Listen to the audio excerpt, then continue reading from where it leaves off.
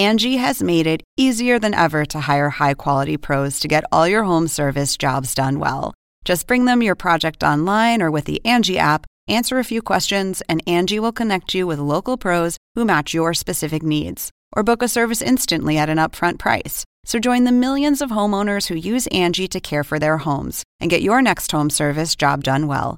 Download the free Angie mobile app today or visit Angie.com. That's ANGI.com.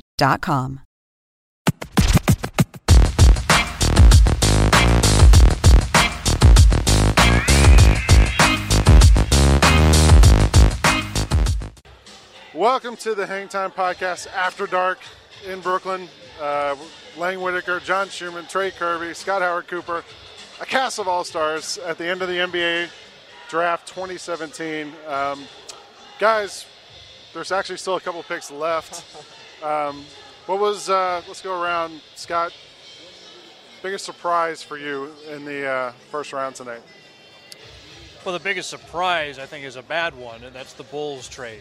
Yeah. I would have thought that they could have gotten a lot more, and it felt like a panic purchase. Yeah. It felt like a team said, we have to get this done by the end of the night, when in fact they could have gone into July. They would have had other opportunities.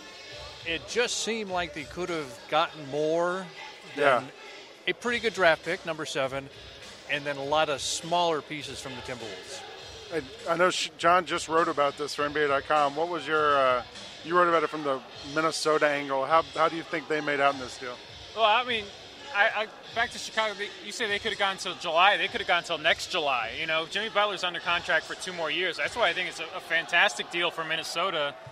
You know, he's under contract for 2 more years at less than $20 million a year, which is a good deal for Jimmy Butler.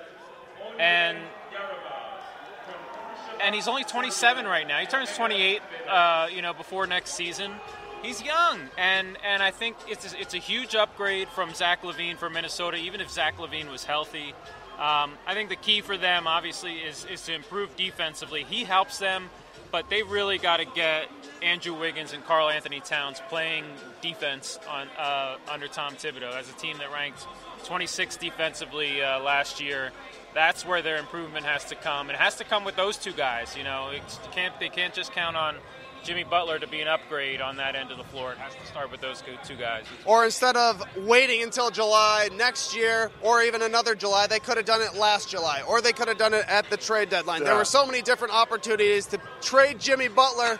When you're a Bulls fan, you see what's happening. You saw the way the Bulls have been in the past couple of years, and now they're coming out and saying that they made the trade because they made the playoffs, but they weren't really contending. The previous season, they didn't even make the playoffs. It just seemed like the Bulls finally picked a direction, maybe 2 years after most people are thinking you should make a direction. Now there's Bulls North. They got Thibodeau and Butler in Minnesota. You know, well, okay, but let's get back to the actual draft. Everybody just picked something that stood out to them from that first round. Scott, we'll go with you first. I think it was a huge night for the Kings. It's not something that we're going to see in a big way next season, because it's not like Sacramento is in title contention. They're not in playoff contention. They're still a long way away. But I don't know that this night could have gone much better. Mm-hmm. De'Aaron Fox was the guy they wanted. Justin Jackson probably does not turn into a star, but he's a good fit, a guy that's a 2-way player. They need his defense. He's going to be the small forward. It's a solid pickup.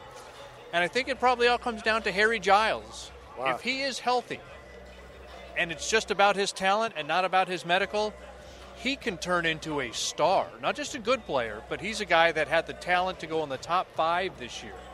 To get those 3 guys in the first round, I think this was a tremendous night for the Kings.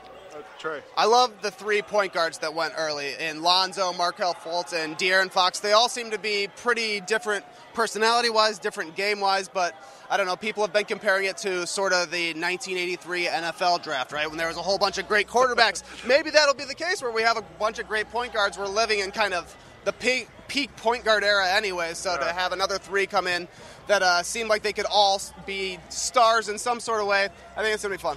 John, anything stand out to you? I think, for me, I was most interested in what Boston was going to do. You know, this is a team that, traded down from 1 to 3. It's a team that's reached the Eastern Conference Finals. and obviously has a bunch of assets still left over. And we were all curious as to which of those sort of versatile forwards they were going to pick. They went with Jason Tatum, which I think is an interesting pick. He's the guy that maybe in this draft that is most ready to just get buckets in this league, and that should help them. It's a team that can struggle offensively if opponents can bottle up Isaiah Thomas, so he can maybe relieve some pressure off of Isaiah Thomas. Gives them a little bit more of a dynamic offensive player than they have at the forward positions right now. One thing that jumped out at me was I think there was 3 guys from Oregon, 3 guys from UCLA, 4 guys from Duke, 3 guys from Kentucky. And the stat of the night to me blew me away was John Calipari's been in Kentucky 8 years. He's had 64 players. 32 of them have been drafted. Unbelievable. That's ridiculous. Isn't that incredible? Anyway, that's it for tonight. For us, we're going to get some sleep from the 2017 NBA Draft in Brooklyn. Lang Whitaker, Scott Howard Cooper, Trey Kirby, John Schumann. We'll see you guys later. Thanks. Thanks for listening to the Hang Time Podcast, and be sure to subscribe on iTunes for a new episode every single Thursday this season. And as always, people, remember, say Kuna Matata.